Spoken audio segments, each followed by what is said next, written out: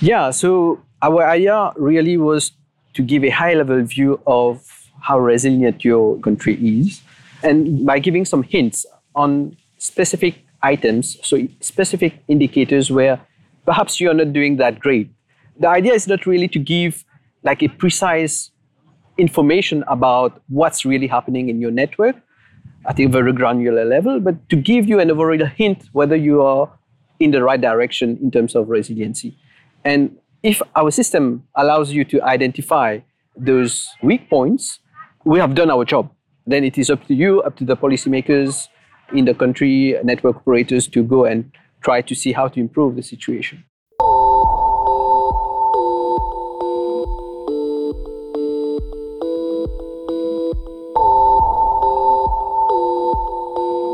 You're listening to Ping, a podcast by APNIC discussing all things related to measuring the internet. I'm your host, George Michelson. This time, I'm talking to Amrish Fakir from the Internet Society about the Pulse project. Pulse is a system operated by IZOC which curates data from a range of sources. It's like a continuous internet health measurement, looking at availability, suitability, and overall condition of the internet at a local and global level. It has simple diagnostic scores to aid governance decisions. It's not just about technology, but includes measurements of risk from state actor intervention and legal concerns within a jurisdiction of interest. So, I'm in the central courtyard of HUST, the Technical University in Hanoi, Vietnam. I've been attending the AIMTech 2023 meeting, and we're going to be talking today with Amrish, who was one of the keynote speakers at this meeting. Amrish, could you introduce yourself, please? Hi, George. First of all, it's so nice to meet you after so many years. I think the last time we met was in 2018. It's been a long time. Right. Always a pleasure to see you again. My name is Amrish Fakir. I work as an internet measurement and data expert at the Internet Society, and I'm based in Mauritius. Yeah. You're involved in a measurement and presentation activity in IZOC, which you're calling Pulse. Yes. Okay, so let's talk about Pulse. What are you trying to achieve here? So first of all, Pulse is one of the products that we want to promote at the Internet Society. We want to make this tool useful to the community by curating data from multiple places, but make it in such a way that it is easy to understand to the different stakeholder groups that we used to talk to. We deal with governments, we deal with the network operators group, we deal with scientists, academics. So each of those different group of people, they want some or different types of information. What we want to do really is to be in between as a layer between the very technical sphere where you have a lot of research, a lot of measurement research happening, and the policy sphere where you need data to do advocacy work.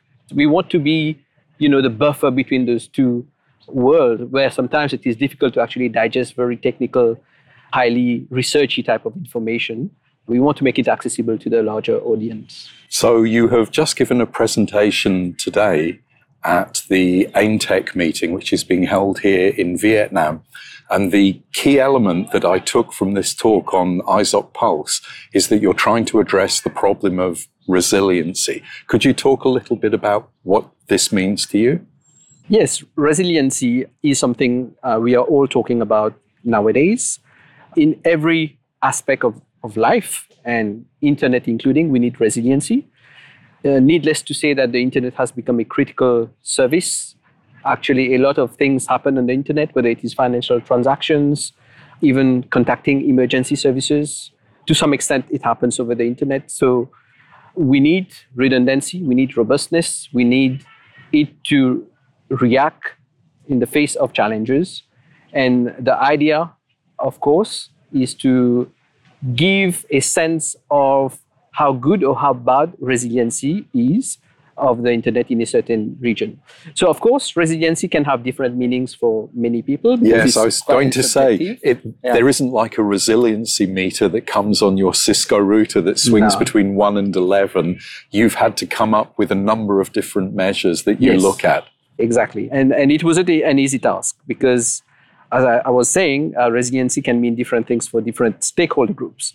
So what we thought is, why don't we just put together different meaning of resiliency, which we have identified into main pillars, that gives a roughly overall idea of the healthiness of the internet ecosystem. So this idea of health, it goes quite naturally to a comparison with models of what we think about an individual's health. You need to keep moving, you need to have weight-bearing exercise, you must take care of nutrition, you must have adequate sleep. It's not that you can't be a little out of balance on these, but you have to come up with some overall sense. How healthy am I as an individual in all these qualities? You have a similar kind of synthesized model of resiliency based on different qualities. But what are these qualities? Very much so, George. As you rightly pointed out, so the human system is an ecosystem of different things put together. And so is the internet. It's made of so many different components, from the technical side of things to the policy side of things to the business side of things.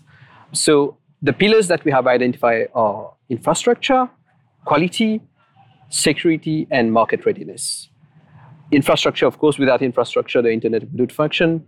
We need to have good quality of service for people to be able to access the different types of applications online. We need security.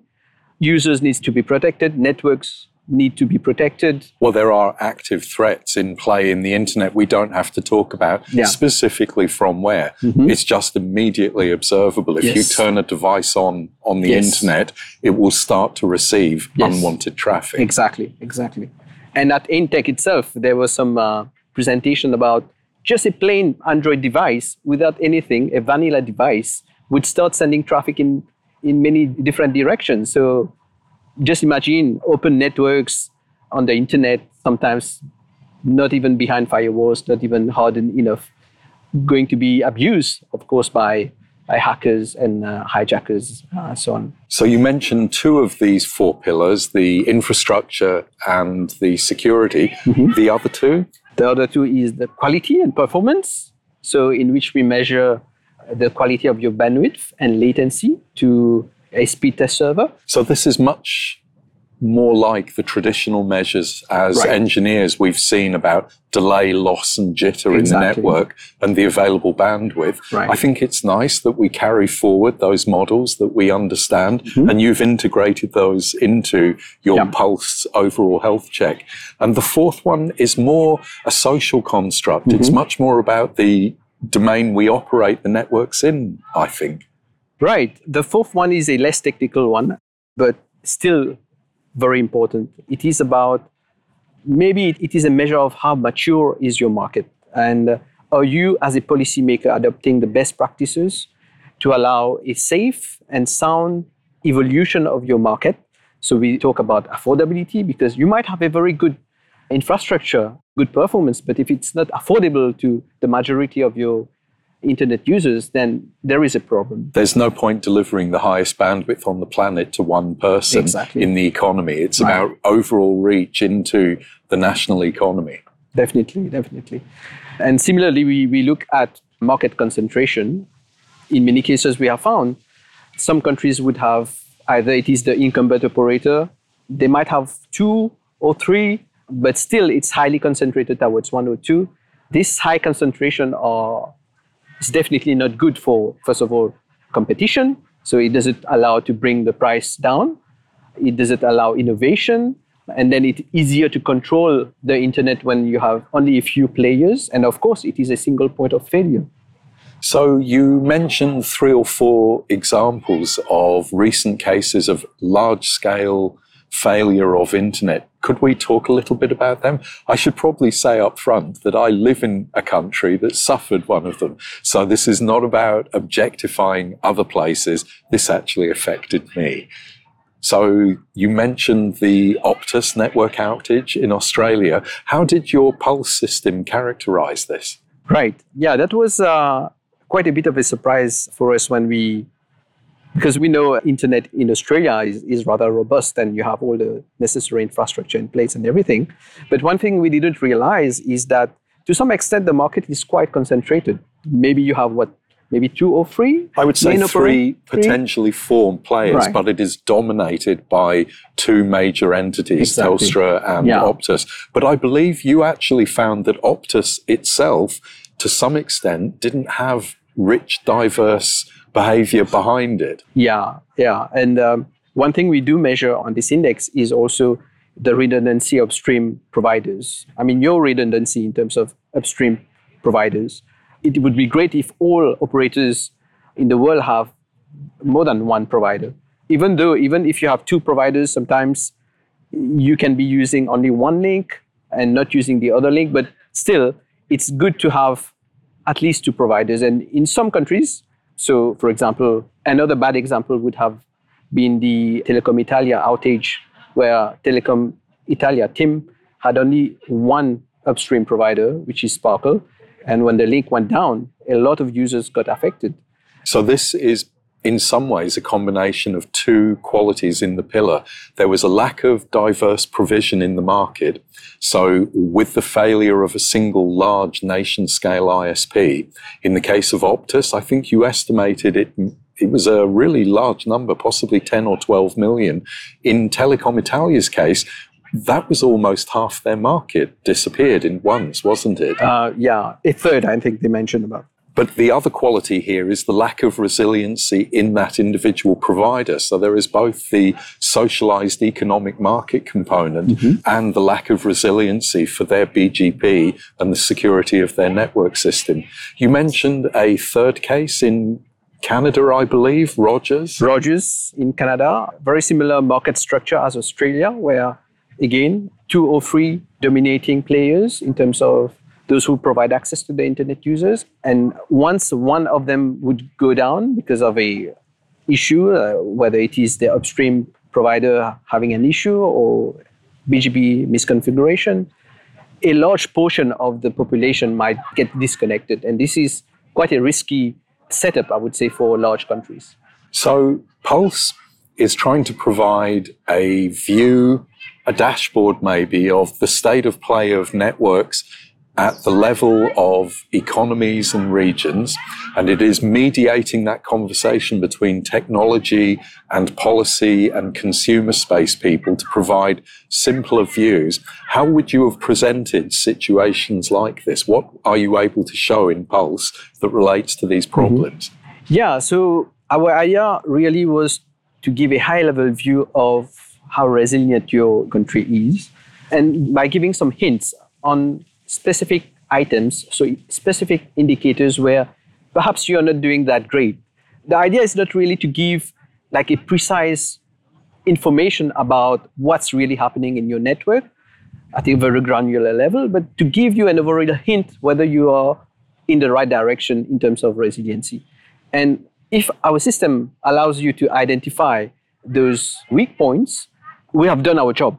Then it is up to you, up to the policymakers in the country, network operators, to go and try to see how to improve the situation. So you have 4 pillars, and inside each pillar you might have 4 or 5 discrete different measures.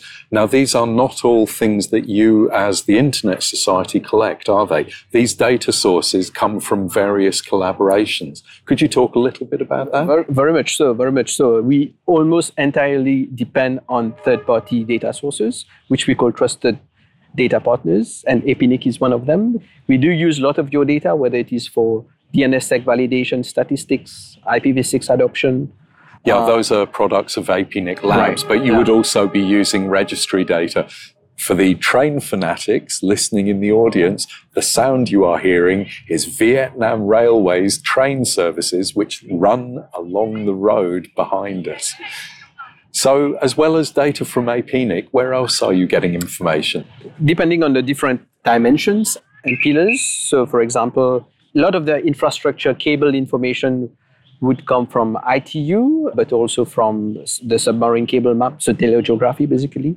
Information about cybersecurity is coming from CyberGreen, which is a quite useful data about, they provide quite useful information about the DDoS potential of a country. So not only if you are safe against DDoS attacks from others, but are you yourself potentially going to harm other networks because you have probably put in place the necessary filters and security. Yes, this is a practices. space APNIC is very interested in.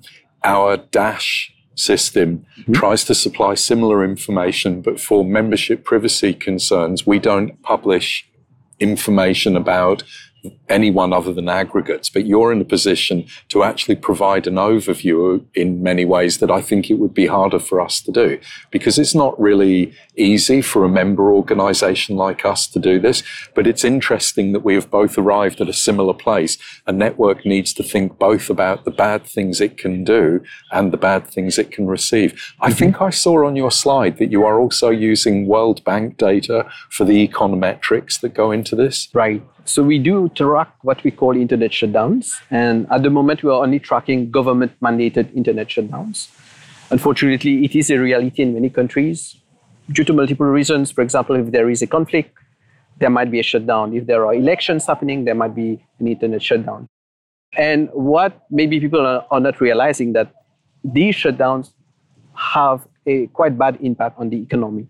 And using an econometric model that we have built internally, we are able to estimate the economic impact not only on the GDP because of a loss of business and economic activities, but we can also have a rough estimate on whether or not a country has lost foreign direct investment. Because, of course, if you're shutting down the internet, investors are not interested to come and invest in your country. So I believe you also said in your presentation, you didn't come up with the economics inside. You went out into economics schools and found an economist to work on this model for you. Yes. The Internet Society has an in-residence program.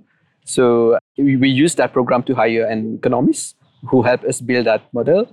And it has been quite a fruitful collaboration.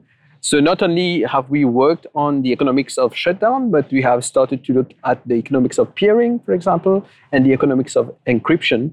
So what are the benefits of encrypting traffic? So, and of course, what could be the economic loss if you try to decrypt traffic? And those things that we have started to look into, but it's going to be a long journey, but it was quite fruitful so far. So this is actually not the first time the Internet Society has been involved in assessments of performance and behavior of network systems. The Manners program also has components of this, looking at the behavior of things like BCP38 and BGP, RPKI. Are you able to integrate those data sources into Pulse's network resiliency model? Yes, indeed. The Manners program comes with the Manners Observatory. And within the Manners Observatory, we do have different metrics that allows us to rate a country's compliance to the Manners actions. And using this data, so it is a rating from 0 to 10. So whether or not NAS is doing filtering, whether or not NAS is doing global validation, so putting the information into the Internet Routing Registry. So putting all this information together, Manners produce a score called the Manners score, which we integrated in the Internet Resilience Index, and it gives a very good idea of the routing hygiene of a network. So this idea of taking input signals of different qualities, it comes to this outcome that you need to try and reduce this to not exactly a singleton, but something close to a single value. And that inevitably means that you have to perform some kind of reduction and some kind of weighting. You're doing this in your system, aren't you? Yes. Inevitably, you have to do that as any other indices. This is a downside, I would say, that you have to reduce the data by doing aggregation. So there are different techniques for aggregation. So first of all, you need to weigh the indicators and then aggregate them together to have a composite indicator. The benefit is that you have a single value to be able to use that to infer something. But the downside, as you said, is that you are losing information along the way. But on the other hand, you also expose this model. This is not a secret. So part of Pulse is actually telling people the nature of the operations you perform on the data to derive this outcome. Definitely. It's a completely open and transparent methodology that we have. We have published the methodology document, actually, and anyone wishing to replicate our methodology, it would be very easy. So it is completely reproducible. And our data sets are also published, so people would know where to get the data. So that was an important consideration when we were building the system to make it reproducible and open. So how long has this program been running? So this program has started actually even before that I joined the Internet Society. So at Afrinic, I was collaborating with the Internet Society on a resilience project, where actually our very first idea was to do our measurements ourselves. So we even came up with measurement, what we call pods, on which we would put either a RIPE Atlas software probe or a measurement lab network diagnostic tool to measure bandwidth, for example. But eventually this project evolved into collating data from different sources because those data sets exist. So why not use them? And I think it's quite a common experience that people build their own because it's exciting and interesting to build small devices and put them into the network. But after a while, you reach this problem that achieving scale is really very hard. So once you've validated a theory about the behavior of a simple measure like ping tests or bandwidth tests, you kind of have a ground truth model, but you can go into the marketplace of systems that are out there like Measurement Labs or CADA or Atlas and say, how about I take your data as one of my feeds into the model? It sounds like this is what you wound up doing. This is what we end up doing. And we are using Measurement Lab data in some cases where we do not have data from Measure Lab. So we fall back on another service. It could be Cloudflare bandwidth test data, it can be Ookla bandwidth test data. So this is how we do that. We integrate data sets from different places, maybe even competitors, but this allows us to have maximum coverage in terms of countries and in terms of networks. So 4 pillars, separate measures within each pillar, an aggregation and weighting function that derives a simpler model that allows almost a single value, a weighting scale to be presented. Do you show this in a traffic light coding or some other simple analogy for people to get like a health check? What does the interface look like? I know it's tempting to say, go and look at the web page, and really that's what people should do. The URL that you want people to visit? It's pulse.internetsociety.org/resilience. But since we're on air, describe to me your web interface. So first of all, when the user will land on the resilience page, they will have a world map of the Internet Resilience Index. And then they can go into different regions of the world.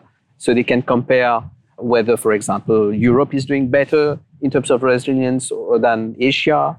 And they can dig even more. So we do cluster them by sub-regions as well. So in Asia, for example, you would have Southeast Asia. So this is the standard UN region, sub-region model, which means it aligns quite naturally with many other people's model of the world, but also with World Bank GDP and related statistics. Yeah, because we do use those statistics in our framework, so it's important for us to keep the same denomination in terms of geographic regions. So I can then select major regions, sub-regions, down to an individual economy level. Exactly, down to the country level. And when you click on the country, you have like a page which gives you, for each pillar and for each dimension and for each indicator, what are the values between 0 and 100. So these values, we always tell the users that these values are not indicative of the exact thing happening on the network or in the country. It is just an indication of how good or how bad. Maybe we can improve that in the future by putting some scale. For example, 0 to 30% is bad, up to 50% is moderate, and up to 100 is good. So we can change the scale eventually. But the idea is just to give an indication of how good or how bad. And it allows us to also to rank the countries in terms of resilience. So the 3 cases we discussed, Rogers in Canada, TIM in Italy and Optus in Australia, their commonality that would have shown up in this system is that they had a certain lack of competitive market share. There was dominance by one or two central large ISPs, and loss of service in that ISP caused a significant outage in that economy. So that tends to suggest that the model in this case would be very strongly showing, well, you're resilient in power and you're resilient in infrastructure and data centers, but this market effect is the reason you had a large component of loss in this pulse score. Yeah. And that was intentional. We really wanted for each pillars to be able to compensate one another. So if you're weak in a pillar, it doesn't mean that your internet resilience index will be reduced. If you are doing better in another pillar, actually it compensates each other. I think it's a feature and not a bug in the system, because as we talked about, resilience is made up of so many different features, so many different components. It should compensate one another. But still, looking at the data, we expect, hopefully, countries to actually be able to identify their weak points and create the right interventions for that. We've talked quite a lot about Pulse and its pillars, and we've talked about the ability to use it to look into different behaviors in the system, understand the components of risk that people might be exposed to, the things that contribute to resiliency. But there's a word there that I think you would like to talk to a little more, and it's sustainability. So tell us about sustainability. Indeed, George. So one of the feedback that we have received from community members is that we should be looking more at the sustainability aspect of internet resilience. It is not unusual those days that we are now talking about the carbon footprint of the internet. And in many countries, for example, the internet is still run, or electricity is produced using coal or diesel, so very polluting sources of energy. And also the cooling process of data centers and all those things that we should be take into account when operating a network. So the idea is actually for us to be able to gather data, of course, because everything is about data, on those sustainability aspects of the internet. It's not an easy task. No, this is quite a complicated space. So if we start in network protocols, some protocols are just innately energy intense. If you're using radio frequency and you need high distance, long distance reach and high bandwidth, you necessarily have to increase the energy levels to punch that signal a further distance, and it invokes energy costs to make data exist at high frequency signaling. There's encoding overheads, but to some extent, that is actually a fixed quality. It doesn't in some ways matter how much data you put down a fiber network. The cost of encoding it in the fiber to have the fiber working as a digital stream will be constant. But you mentioned the data center. That component of energy is really quite severe, isn't it? It is quite severe. And I've seen some data centers producing some data about how eco-friendly they are. And if we manage to put out a standard or some sort of policy so that all data centers produce this type of information, that would really be amazing. And it would help the civil society or other organization to be able to have an idea of how much we are contributing to the carbon footprint and perhaps take reverse actions to make things better. And it would not be necessarily clear that the answer is to have more things locally, because in some economies, the marginal cost of producing electricity to run air conditioning plants, for instance, might actually exceed the budget of available power. So there can be circumstances where deliberately choosing to have data compute take place on the other end of a fiber is actually the appropriate choice for a given state of an economy. That's right. So there might be a big paradigm shift. So if we have the data to be able to say that maybe computation should not happen in one place, that's already a game changer, I think. And this isn't the Internet Society trying to say what should happen. It's the Internet Society saying, here is information about the nature of energy costs and sustainability in the provision of this service. You get to decide how you feel about that as it's facing your local conditions. Definitely, we just want to put that information out there and encourage people to produce data as much as possible for us to be able to show that to the world. And hopefully this will have a positive impact. So is this one of the new measures you might be working on across the next year or 2 years to include in the resiliency aggregate? It is not in our short-term plan, but definitely in our medium and long-term plan to incorporate environment-related information in our But we models. might be at very early stages of understanding how this is expressed and what information sources are available across the footprint. Yeah. We are thinking of running a small study at the Internet Society just to at least understand what type of information is available and where are the gaps, so that maybe we can perhaps steer research in direction to bridge those gaps. So what are the next steps you're thinking of taking in Pulse? I think you talked a little bit today at AIMTech about some possible future developments. Right. So since we have launched the Internet Resilience Index, we have received quite a lot of feedback from the community, and even we were approached by some players to see whether we could actually integrate some predictive analytics in the... Well, a predictive quality would be a really amazing outcome. Mm-hmm. Definitely. We have to see how we can augment the system such that it can use maybe past events and past information, historical data of resiliency, and be able to predict, okay, is this going in the right direction or not? Is there going to be a weak link in that specific economy? So we do have a Pulse Fellowship program in which this specific project is going to be advertised, and hopefully we will get candidates to help us on that. Unfortunately, by the time this episode of Ping goes to air, I suspect your fellowship program for the coming year will already have closed off. But this is a continuing activity you're likely to do in future years? Yes, it is going to be advertised every year in December. And we encourage researchers to, if you're interested in resiliency, to come and look at the different projects that we have and to apply and help us create a better internet. So perhaps Pulse will become part of the landscape of refereed and peered papers that people are talking about in internet-related measurement. The same way that Atlas has become a tool, perhaps Pulse will be one of the tools. Hopefully, it is definitely my selfish wish that Pulse produce as many peer-reviewed papers as possible in the best venues, for example, at the Internet Measurement Conference, and to make sure that whatever we're producing is also of good quality and which is also accepted by the community. So are you able to talk a little bit about the kinds of technology you have used to build Pulse?